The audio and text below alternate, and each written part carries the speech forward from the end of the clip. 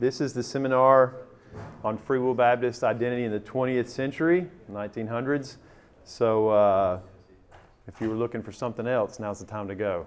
I'm Charles Cook, and Dave Lytle and I edited this book, Arminian Baptist, a biographical history of Free Will Baptist, and we contributed to the overview sections that describe different time periods in our movement, and then we each wrote 3 or 4 chapters. And we got lots of other great people that helped us do that, including Tim Eaton, who's in here, and some other folks. So if you haven't read that book, you might want to check it out. So we kind of tracked our history from the English General Baptist up to about 2000. We kind of trail off about the 1980s. So we tell that story, and we tell it through the biographies of key people that were very influential in our history. So this little seminar is going to be talking about the 20th century. And so we were trying to think about how to do this and make it interesting. And some of you I know are here for Dave's and didn't want to do exactly the same type of thing he did. So Dave's going to ask some questions, and I'm going to answer those questions.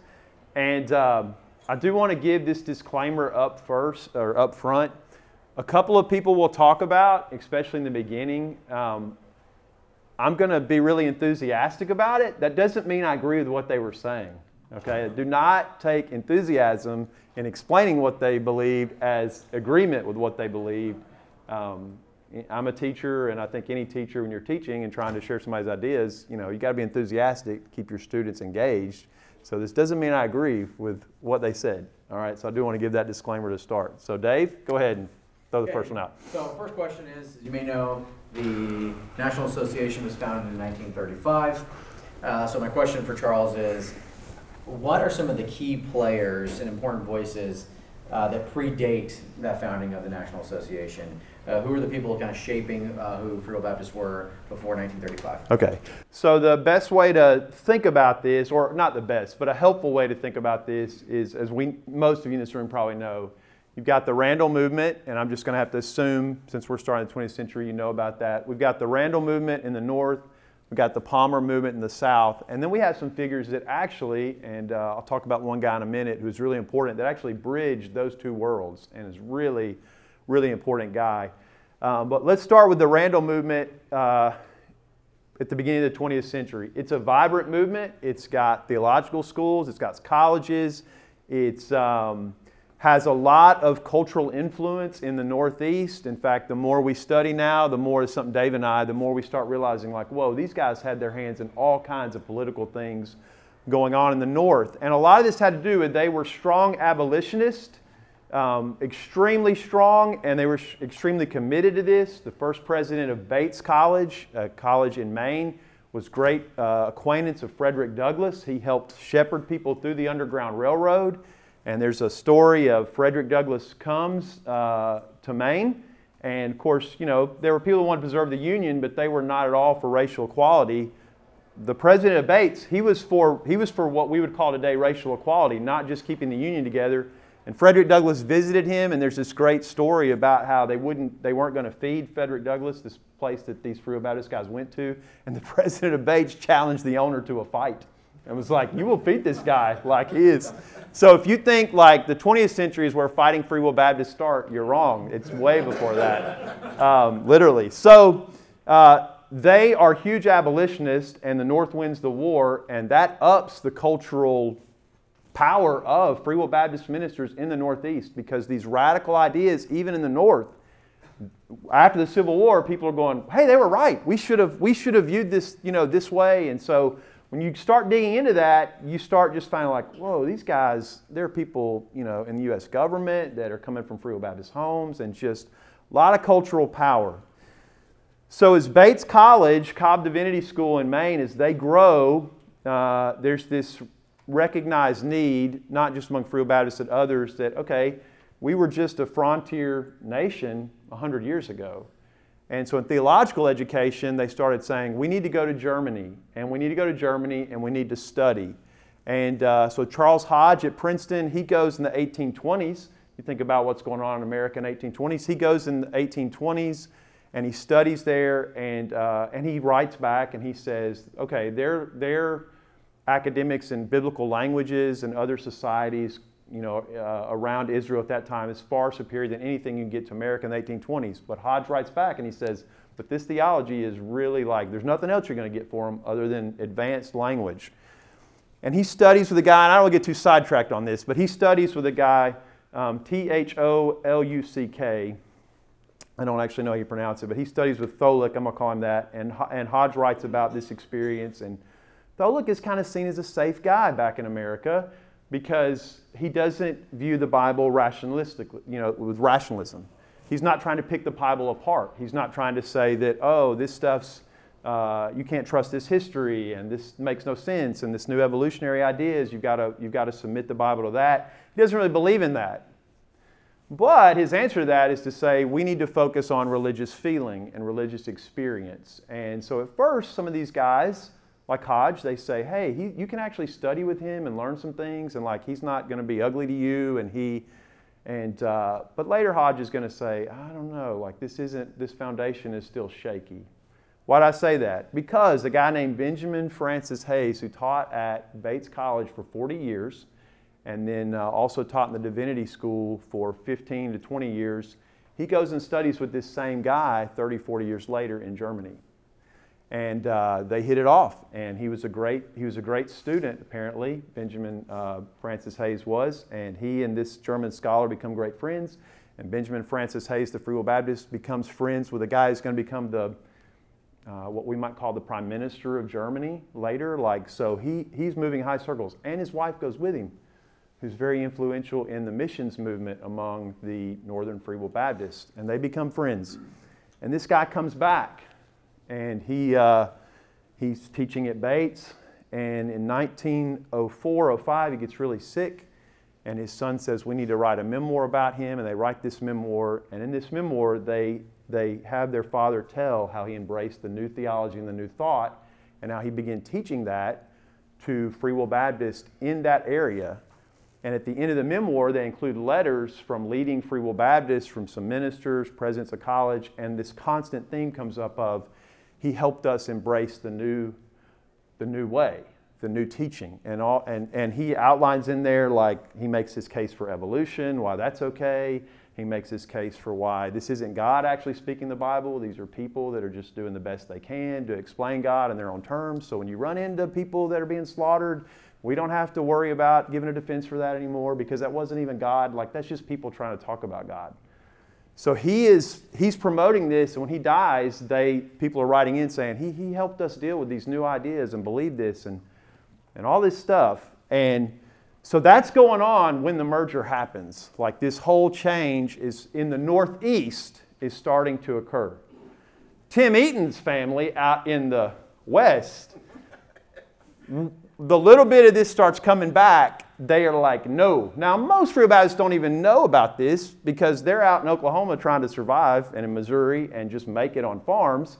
And their connections are their local association, like just the guys around them. But there are a few guys that are a part of this bigger picture that they're getting wind like, man, what is going on with our movement? Kind of where this random movement has started.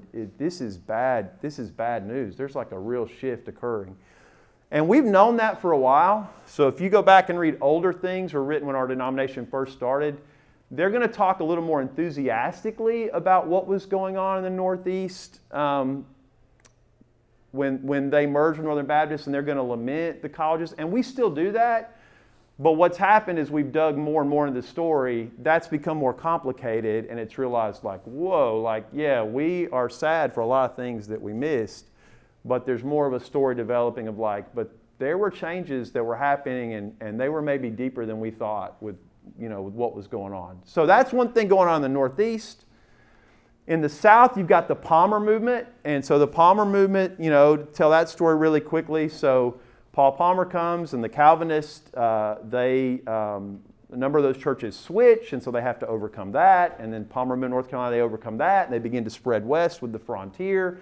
And then the Campbellites, Church of Christ out from Tennessee, they're very prominent there. Church of Christ really make inroads into Free Will Baptist, and so that's kind of a institutional setback with the story. Then the Civil War happens, and the South is in a wreck, and so, not lots of people are going to college. They're just trying to figure out how are we going to start this new economy, and so Free Baptist preachers are just, the people they're working with don't have a lot of money and they don't have a lot of stuff.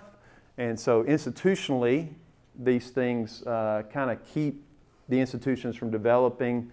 And then things get a little bit better in the American South, especially in North Carolina. Tobacco starts making a lot of money in North Carolina and South Carolina, where my mom's from. And so they start getting some cash in their hand, and some of the ministers start saying, man, we're like, some of our students are going to colleges now, and they're going off, and they're doing stuff, and like we have no infrastructure to keep people within our movement. Like they move away, and we lose them. Like we're not connected in any kind of way to help each other. And so in the Palmer movement, a guy that I write about, E.L. St. Clair, he starts really pushing hard that, hey, we need to unify people in the South. We need to get ministers on the same page. We need to start making educational strides. And he has this beautiful article St. Clair wrote where he said, man, like our preachers, they're bivocational, and they know they're ignorant, and they wear this ignorance, and it hurts, like it internally, he's like, these guys I know, it hurts them that they're so ignorant and that they struggle with conversing with people that are getting this new education in the South. And so St. Clair says, we got to help our preachers be able to communicate with more people. And he does this in a very loving way, like not looking down his nose at all. Like he's like, this is just, how can we help them? And so St. Clair, he begins to do this. So here's what happens. In the North, there's this guy named Thomas Peden that Dr. Pick has written about and helped us know a lot more about him. And Matt Pinson has written about him a little bit as well. Peden is in Ohio.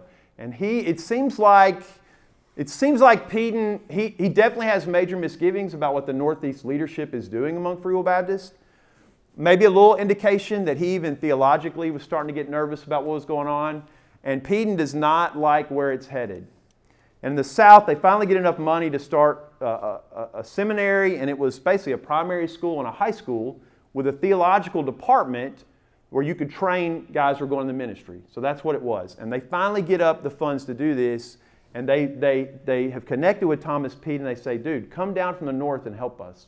Like, help us start teaching theology and educating our ministers and doing this. And he comes down, and he's not embraced the new theology going on. He is committed to this Butler-Dunn theology, and I can't get into all this, but that is a more traditional approach to things. That's not influenced.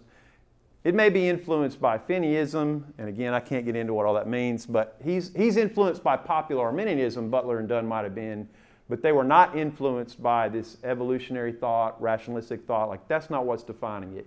So Peden comes down, he's committed to the older Randall version of theology. And he hooks up with these guys in North Carolina, and basically through his hard work, he almost single-handedly keeps this seminary going. And he's one of these guys that, who knows, like financially and health-wise, and how much he gave up to really give us the seeds of education that continue today. So he's doing that. The other thing he believes in is like, hey, and he was real active in the associational work of the North. He's like, I'm going to help these Southern Free Will Baptists learn how to start working together. And so he starts a general conference in the South. And guys like J.L. Welch College. He's a young guy. He's exactly the kind of guy St. Clair was worried about. Inquisitive, wants to learn even more, not going to be satisfied with just a pat answer. He's not going to believe it just because his preacher told him. Like, he's going to want to dig in. And Welch connects with these guys. And Welch, through this Peden conference, these guys throughout the South start meeting each other. And there's not a lot of them, but they're men and women, and they're committed to, hey, we need to get missions going, we need to get theological education going, and we need to get a better job explaining, like, this is what we believe. And a big thing driving that is they're concerned for, like, we want to have our movement continue, and we're afraid without these things it's going to be hindered from doing that. So Peden is a guy that connects probably what most in this room would believe is the best of the Northern movement with this energy that's happening in the South, because they finally have reached a point in the Free Will Baptist story that they can start expanding institutionally. He brings the best of the North and helps the South, is how I view it, start these endeavors. So one other thing that's interesting to note, there is in the Northeast a pushback to what is happening. And some of that heads in an orthodox direction, like with Thomas Peden. there's also, and I call it proto-Pentecostalism, there's also a response to this rationalistic thinking that, this is my opinion here, goes way too deep into like just your own personal experience and stuff. And there's a guy, Frank Sanderson, you can read about him. He was a bright student at Bates. Sean, you'll like this. He goes to play baseball in one of the early kind of minor leagues. This is the 1880s. He plays baseball, and he doesn't play long because Maine declares a fast day. And Frank Sanderson, this Free Will Baptist kid, Maine declares, hey, we're going to have a fast on this day, and we don't want you to do sporting events or work and stuff like we want you to fast. And Frank Sanderson, instead of playing baseball that day, he participates in the fast. And apparently almost everybody on the team made fun of him. And so Sanderson was like, that's it, I'm done with kind of what professional sports are becoming. He's like, I'm not going to do that, I'm going to the ministry. And Sanderson goes to Cobb Divinity School, connected with Bates College, and he doesn't stay long. And he says that the formalism and this new thought, new theology, the language of cold is making him spiritually cold. And he leaves, and he goes to pastor Free Will Baptist Church. But then he starts writing things about, hey, I was out doing what we might call devotions or meditation, and I heard the trees blowing in the wind, and I heard God saying to me this, and he has this word, he said it over and over and over again, and I knew I needed to do this. And he starts, the way he starts talking about how God's communicating is through this sort of mystical type stuff, and he starts taking that further and further, and he founded a cult in Maine that some of the leaders of the Tongues movement, I think Charles Fox Parham, visited him. And then, of course, Parham in Kansas, the Tongues movement breaks out, and then it goes to Azusa. They had visited and spent time with him. So, again, this is a Free Will Baptist that for a lot of reasons we don't extol, but he was a guy who was very influential on leaders of the Tongues movement. And I could give you some other guys that went and actually studied with him. So I say all that to say there's a lot of interesting things to think about, definitely about our history, that we just now more and more are rediscovering or discovering for the first time of like, whoa, this is what was happening in the Northeast during this time. So that's going on. Peden helps get us on like solid footing though, because he's not buying into any of this, and he wants to do a good work, but he doesn't want this. So that's important, because when the movement starts, education's a big part of it. So in 35, like college education, you read what they're talking about. They wanted a college. They wanted a college, and they wanted missions.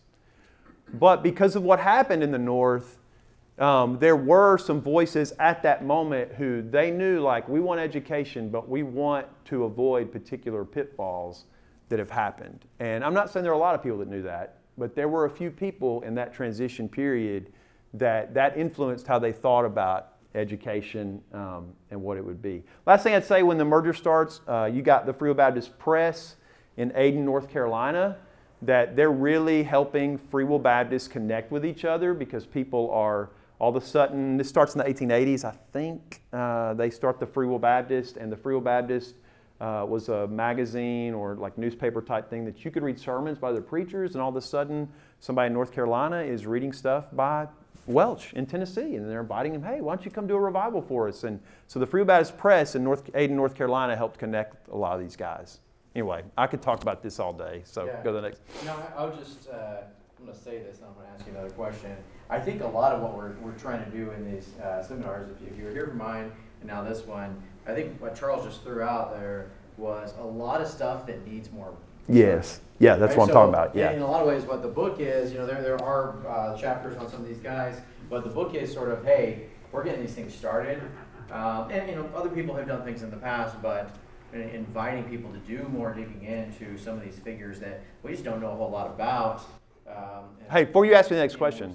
So that was, Dave and I did a podcast, and they asked us about like the people in the book, and Dave said, well, part of it was just, we had to go with the people that we've written about, and that we knew other Free Will Baptists could speak intelligently about, because they had studied their stuff. So one of the good things about technology is now, if you learn some basic historical method for how to do historical writing, like this Benjamin Franklin Hayes, who finding this stuff about how influential he was and the people that are writing at his death about how he helped them, I mean, they used language like he unsettled my theology and then resettled it in the new. All this stuff was found just through digging online through, hey, this guy taught at Cobb. And his son became a leading sociologist at the University of Chicago, which was known for its theological liberalism, and apparently had troubles at the church he was pastoring. I wonder if he got any of this from his dad. Like, that's just what went through my mind. And so then I thought, well, I wonder if I can find what his dad was writing and talking about at the divinity school at the time. And then lo and behold, you dig deep enough, you can find it online. So yes, like there's a lot of new research that technology has made some of these writings available, because you can find them online if you'll dig long enough to look. So the book is biographical. It's a bunch of different biographies. And so along those lines, Charles, who would you say are the major individuals that we need to know about in really forming the National Association in 35? John Welch, and I think Pick in his notes said he might be working on a bigger work on Welch. Do you remember that? I think that may. Do you know, Kevin, if that's true? Okay. Pick probably could have like 5 projects going on right now, which is awesome. I think he has said this. Welch, again, like he's young, he's driven. He goes to Cofer's to study with another guy who was from the Northern Movement, who only stayed at Cofer's 1 year and got so discouraged that he left.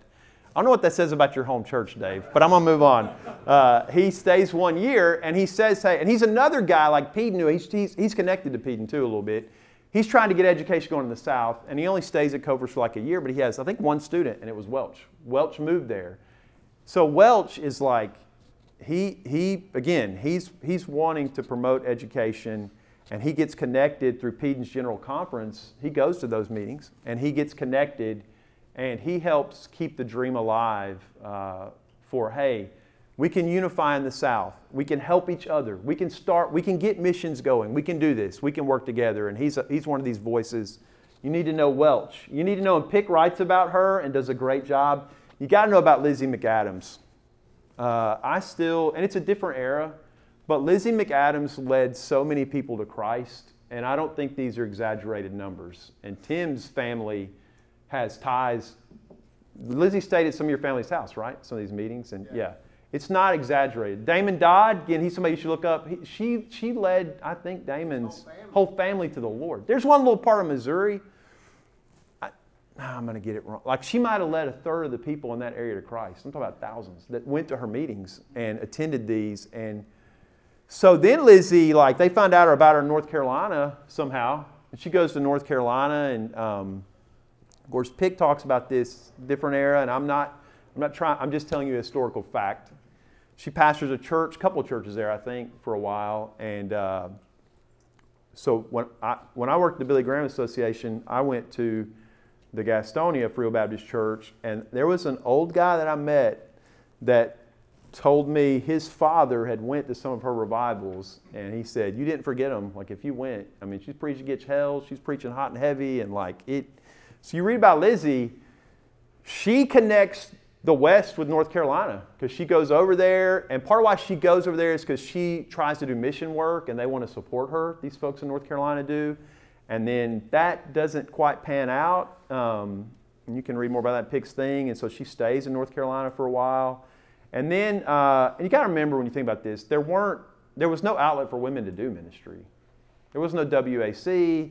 So these folks like Lizzie that are really committed to the Lord, like they're kind of in some ways on their own. Like Laura Bell Barnard. It's amazing. Like they just were like, I should be leading people to Christ. There's no way to help me. I don't have good role models.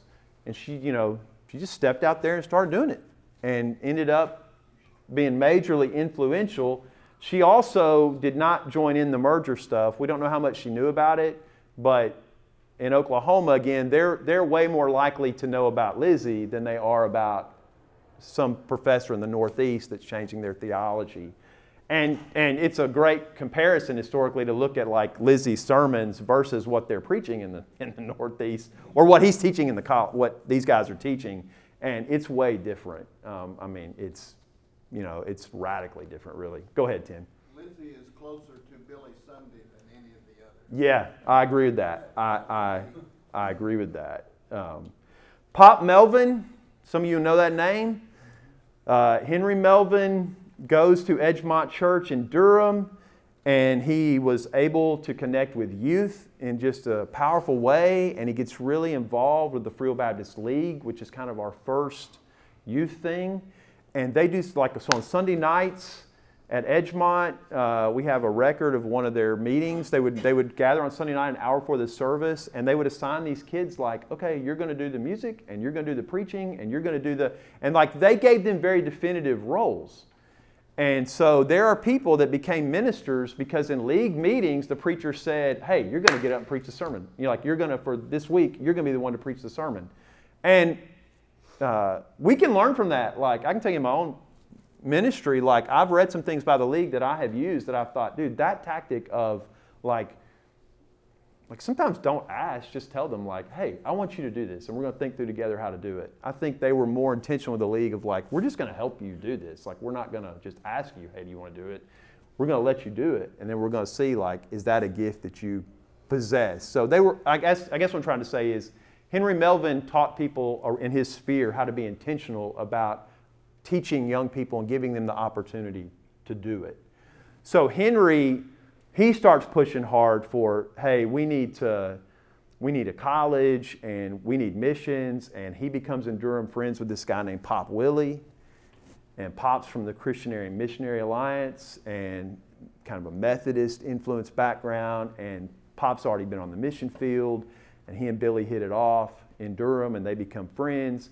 And he starts telling Pop, man, your theology, you're coming out of a certain type of Arminian Methodist type stuff that is really close to what preachers around here are preaching and saying, and you've got a background in missions already, and we need missionaries, and you need to become a Free Will Baptist. He's like, you need to become one of us, and let us send you to the field, and you help show us how it's done. And I know I'm not supposed to preach in here, but you look at Cuba today from Henry having those conversations with Pop, and the work today, and man, Pop Melvin's another guy that he's hugely influential in helping North Carolina get real involved in starting the national.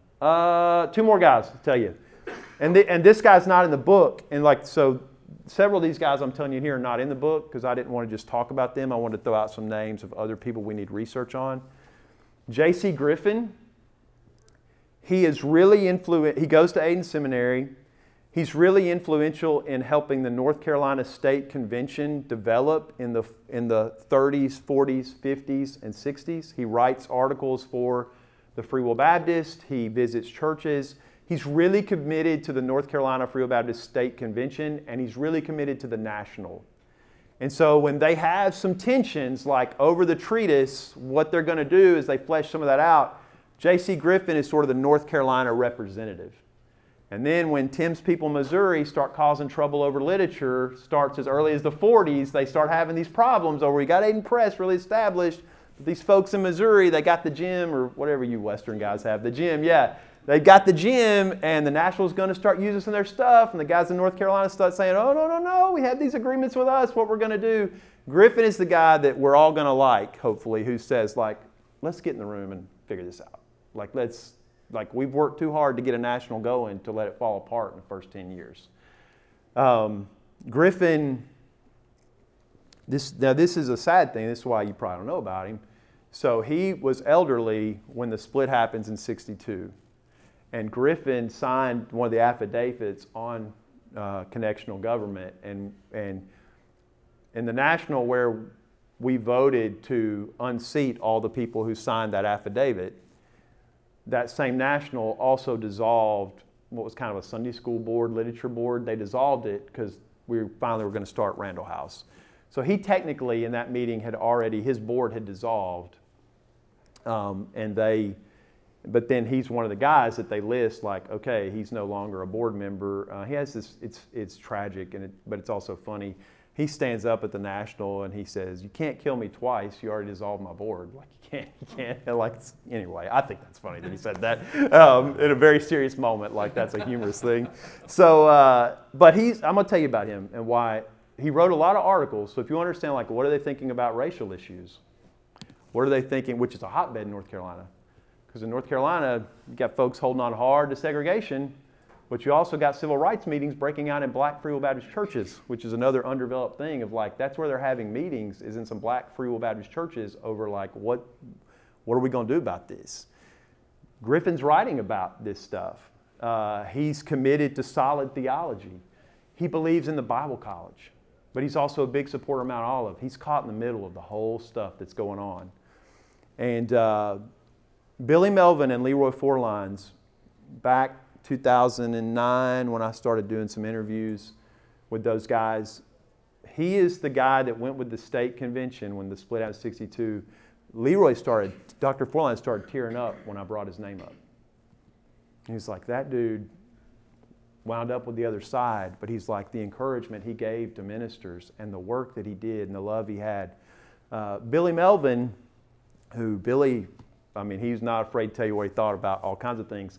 He has strong negative feelings towards that split and towards the North Carolina State Convention. But when you say J.C. Griffin, same thing as Brother Fourlines. He starts, oh man, that guy, the work he did and the love he had, so that's a name of like, he's really important to our whole history. And you'll see him like if you've got that little postcard they made of who did the first treatise at Cofer's, Griffin's one of the guys there. And he's a lost voice that I think like people need to know about this guy. Like he's really important. Last one, E.E. Morris. He's in the book. He's an interesting guy because he is out there in Arkansas working lumber, at the turn of the century, way more like cowboys than like we are. Just if you haven't read this, read about this. He answers the call to preach. And they build like a little church, and these guys that help build this church, he shows up and like they're playing poker and fighting and all this stuff, and he preaches the house down, and they get saved, and he loads them in a wagon and takes them to the judge. Like, Tim could tell you some stories about this dude. It's hard with Morris to know what's true and what's fiction because he did do so many things to us that are like, my community would kill me if I did that. I'm talking about like getting on the radio and naming who's Calling out their license plate number. Writing down reading the license plates off on his radio show of who's at the places they shouldn't have been at, like thing. Didn't he carry a pistol everywhere he went? Like that is true. That was confirmed everywhere. And so I'd heard this, like this Morris guy that helped start our movement carried a pistol everywhere. Which I guess that's coming back in vogue, but that was out of vogue for a while. And I was like, why? And then I started finding out about what he was doing. I'm like, no wonder he carried a pistol everywhere he went. But then I read about his life, and I'm like, dude, this guy is coming out of the wild. This is the Wild West going on here. He goes and he fights in World War I, but he gets saved. Female sort of, she Pentecostal evangelist type lady. Kind of that early vein. He gets saved. She comes out to one of these lumberjack places that were wild and crazy, and she's out there preaching, and he ends up getting saved. And I don't know if he married a Free Will Baptist. That's how I forget a little bit. But he's really important to know. Another reason he's important to know is because he and Dr. Johnson had like some titanic disagreements that we're just now kind of trying to talk about in a responsible way. And I think the book helps with this. When you read E.E. Morris's background and then you read Dr. Johnson's background, you realize like they're coming from two totally different worlds when this thing merges. And, you got like the roughneck, kind of crazy dude out west.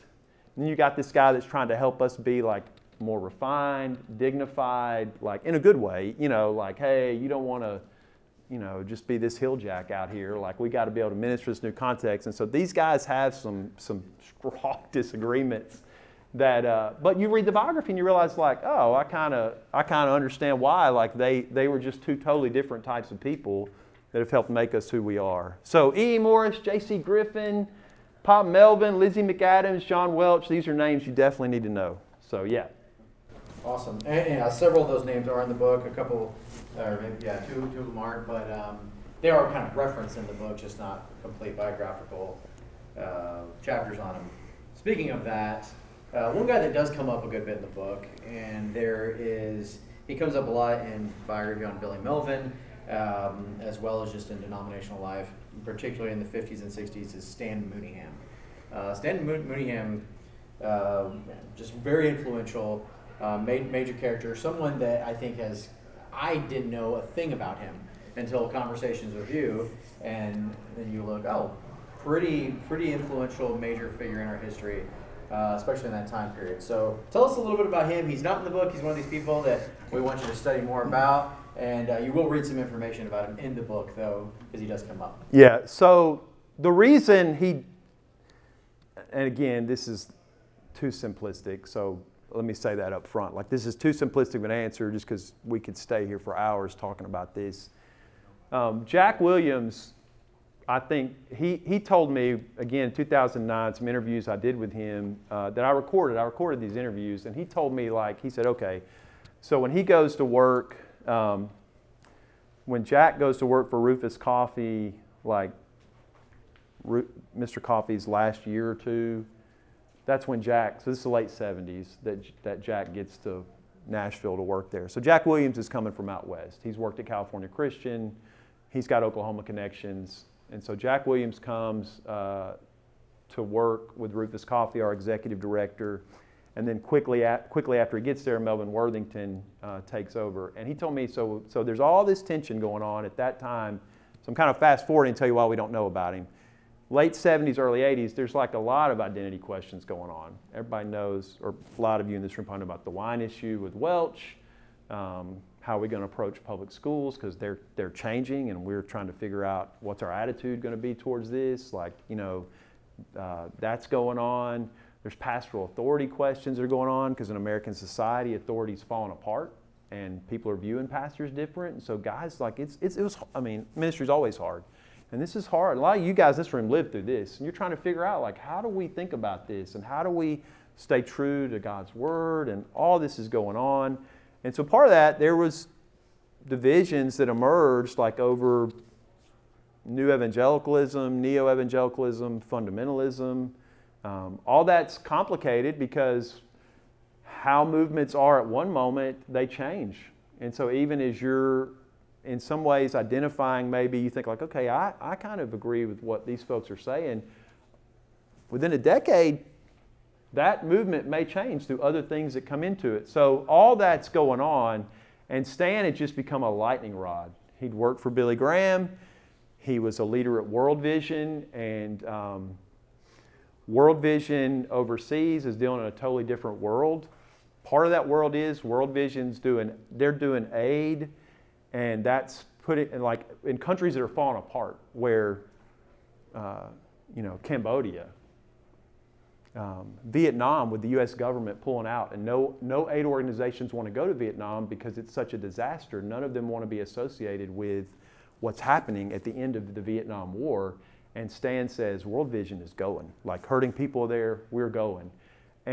But the minute you enter that kind of world, you got other players you're having to deal with, like the World Council of Churches and these different groups. And so Stan's trying to navigate that stuff. And back home, we're saying, like, we're not a part of any of those type groups, and we don't want to be a part of any of those groups. And like and you don't have, it's harder, you don't have speed of communication like we have today either. Like, you can't just shoot an email off and like, okay, explain all this to me. Like, you're trying to navigate through second and third sources, like, what's happening. So long story short, Stan becomes it's such a complex situation he's dealing with in a complex time that folks are trying to work with here. It just becomes, Jack told me, he said it just became like, even though he was doing awesome stuff and he was a Free Will Baptist, it became like, we can't write about him. Because if we write about him, the letters are going to start pouring in about,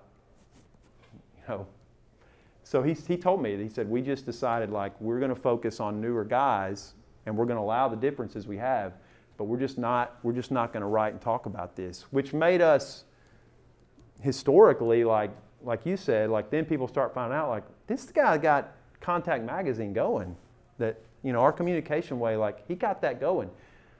In my opinion, what Eddie Moody's doing, the executive office, this is exactly what he was promoting and pushing for. Like this church revitalization thing, he was like, hey, we can use the executive office to help these different departments work together to accomplish things.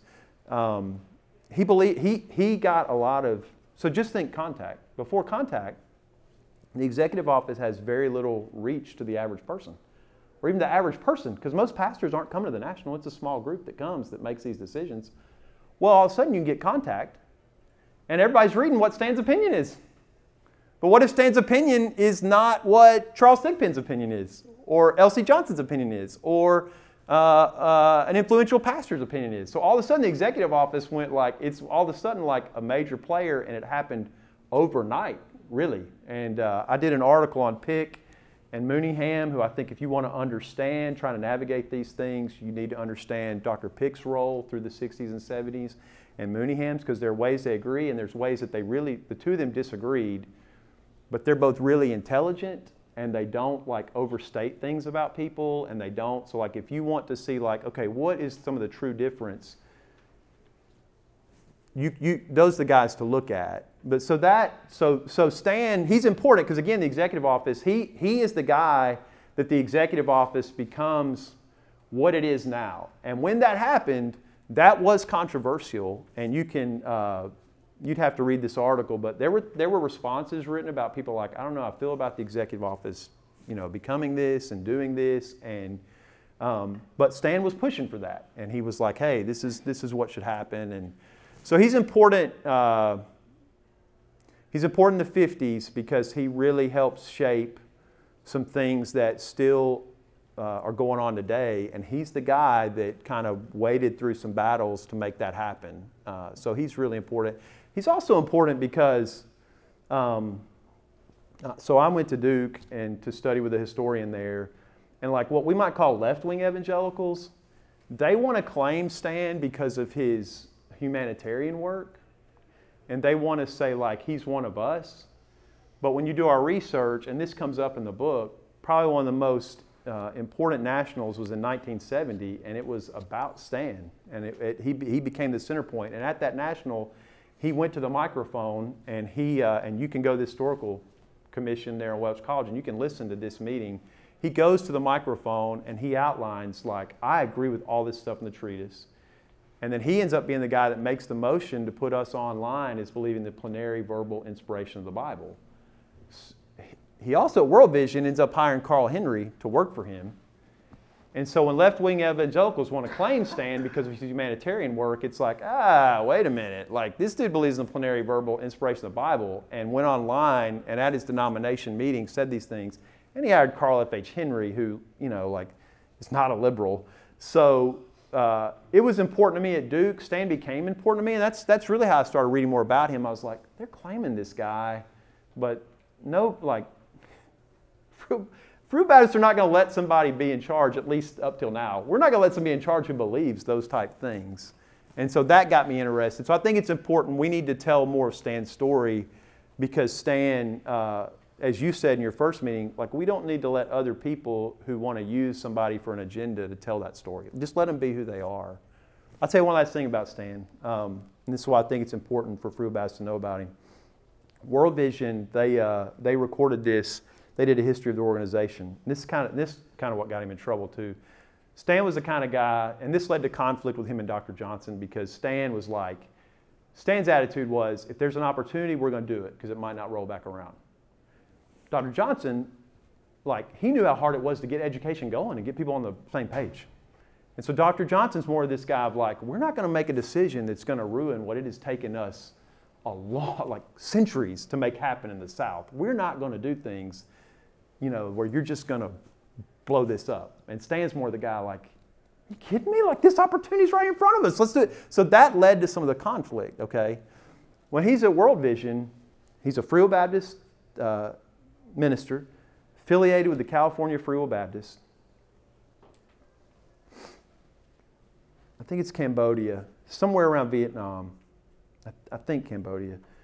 The country's falling apart. The people are starving. The dictators won't let the food get to the people because they don't trust the Anglos, because they think, hey, you're working for the CIA or you're here with the American government. They just didn't trust. And so they tell this meeting that Stan went to. So he's an Oklahoma kid. He carries a little pocket knife type thing with him, they said, everywhere he went, because that's what you guys in the West do. You never know when you might need it, right?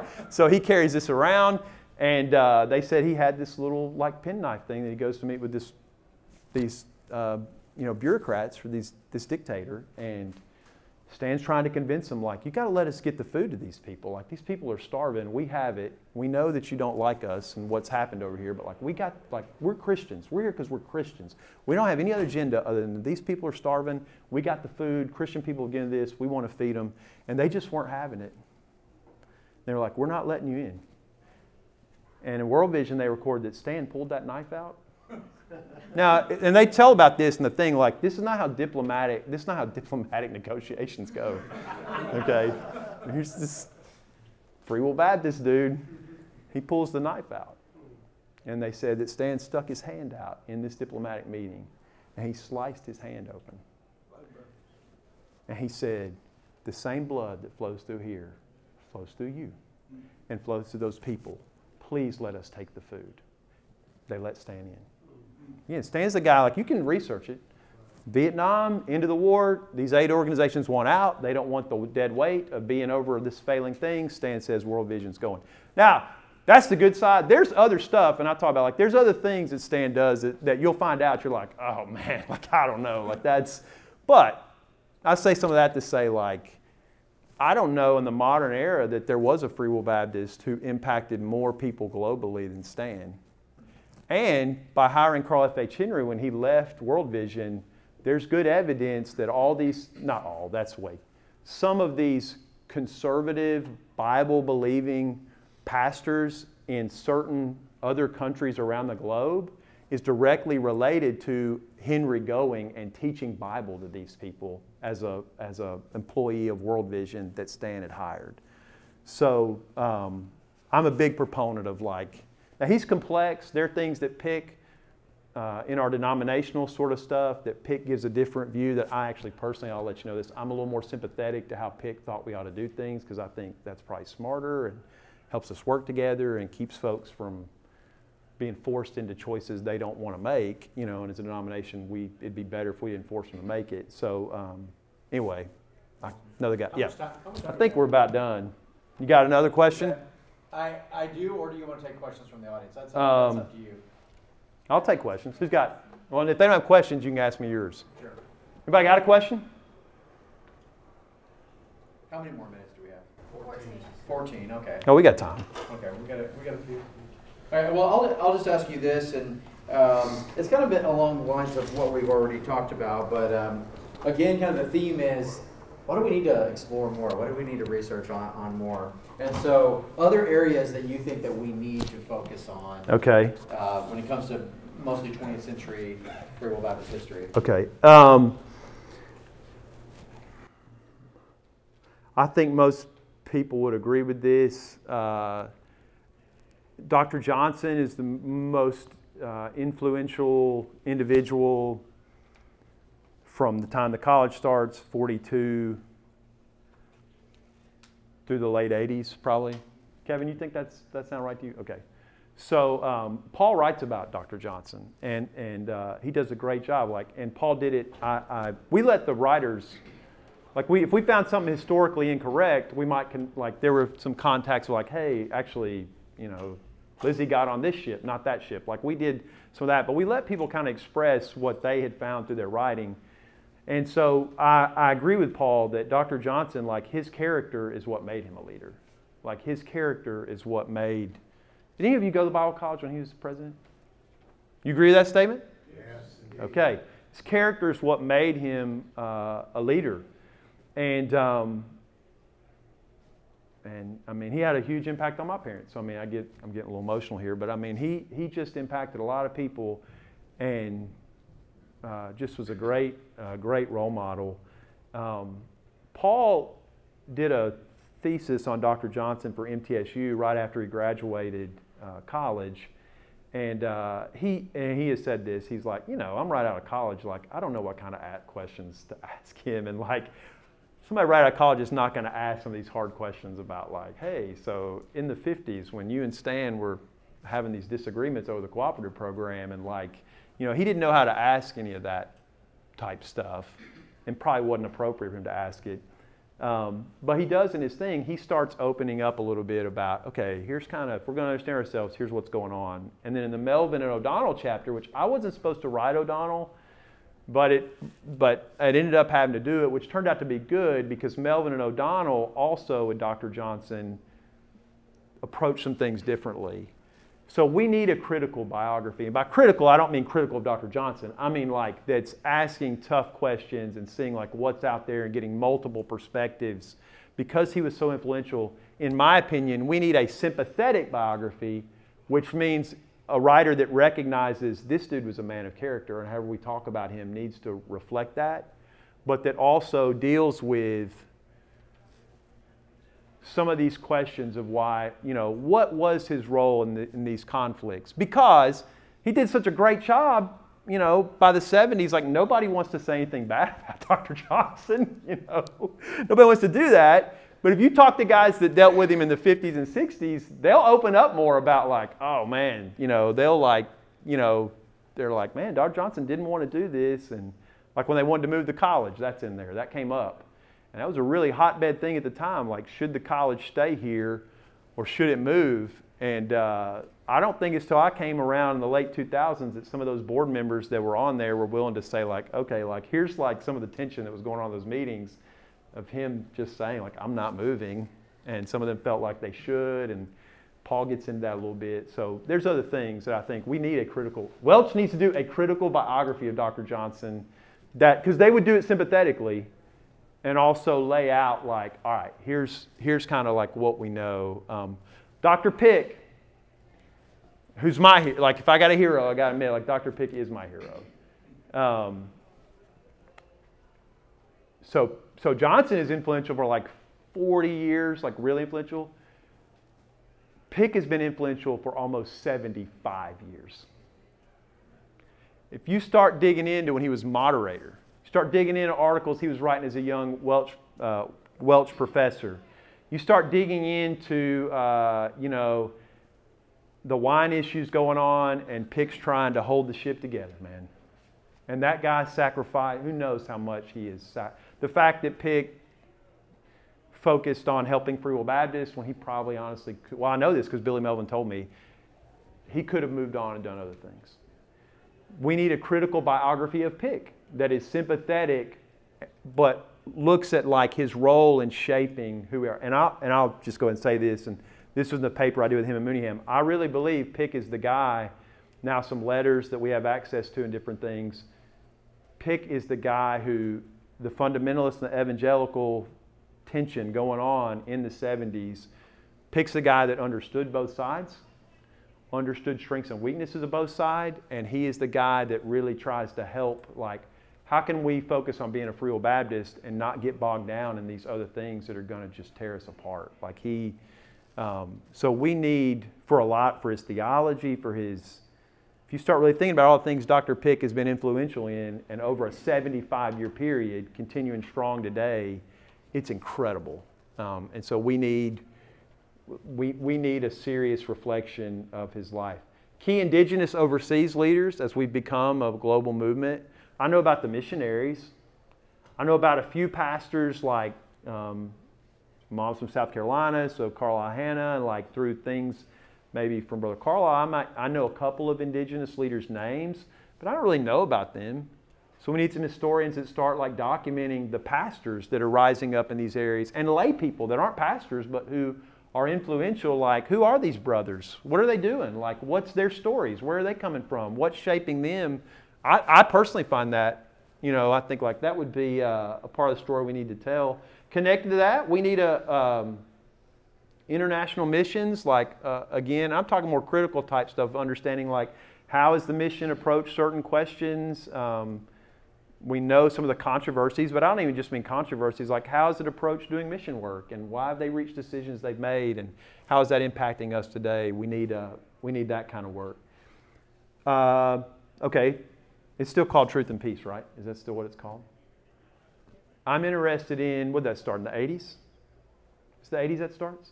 So things I wonder, like how many people have gone to Truth and Peace that became a missionary or a pastor or still connected to our movement, and Truth and Peace was a key role in that? I'd love to see a history of that, of like what role has that played? Connected with that, we need Welch, these folks they send to these camps. We need them to start doing the interviews I did with some of the older guys with camp directors, and we need to find out How many people have been saved in our camps? How many people answered the call to preach in our camps? How many people became missionaries through our? I bet we wouldn't be surprised. I think we would just start finding out what intuitively already know, which, man, church camp ministry has probably played a big role. How many people have gotten saved at church camps? And that, you know, talking about Billy, well, we didn't talk about Billy Melvin, but Billy Melvin was a big friend of Stan's, and their legacies are connected. You know, I know Melvin in Virginia, the Tidewater, he wasn't there long, but some of the kids that they reached, like just in the 2-3 years he was there, and you start multiplying that, and it's like, I wonder, like, we need somebody to do a hard history of our church camps and like telling the story. Because church camps also connect us to our revivalistic roots. Because you got at church camps, that type of preaching is going on a lot of times, you know, preaching that's geared towards conversions. And you have people that are at camp thinking for more prolonged periods of time about that than just a Sunday where you show up and then you go back to your normal routine. It's kind of like revivals. The revivalistic tradition was making you, for an extended amount of time, think about these important questions and respond to them. Church camps, in some ways, I see them as continuing the revivalistic tradition to young people. So we need to know more about that. I'm interested in seeing the revivalistic tradition. We have camp meetings that go on today that are still a form of unity.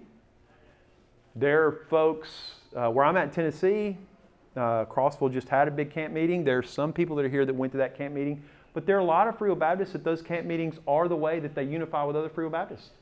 Like, there are guys that if we didn't have camp meetings going on, and I don't typically when I go to camp meetings, it's to support the pastor and what he's trying to do. It's not personally something I've ever led or done at a church, but I recognize, like, man, camp meetings are like a way for these guys to get together and feel comfortable with one another and be energetic about the ministry they're trying to do. And so I'm interested in how our camp meeting movement is continuing our revivalistic tradition and the way that it's not a national thing, but I think it's one of these things under the surface that actually creates unity among all kinds of guys who otherwise might be disconnected and kind of on their own. So I think, like, I think that would, and like, I'll just throw one out. Like, take the Seffner Church in Florida. That combines education with camp meeting, revivalistic tradition. So, like, in this one local church, and I'm sure there are others, there are some local churches we could look at where revivalism, education, all these things. What are some of our local churches that have brought these things together? Something Dale Burden was doing in Virginia, like his story. He really, like Brother Burden, Brother Dwyer writes about him. Brother Burden brought together, like, these different things going on in his local church. He brought them together and then influenced other people. And he's a great example of a guy that, you know, he was involved in a lot of controversy like Stan.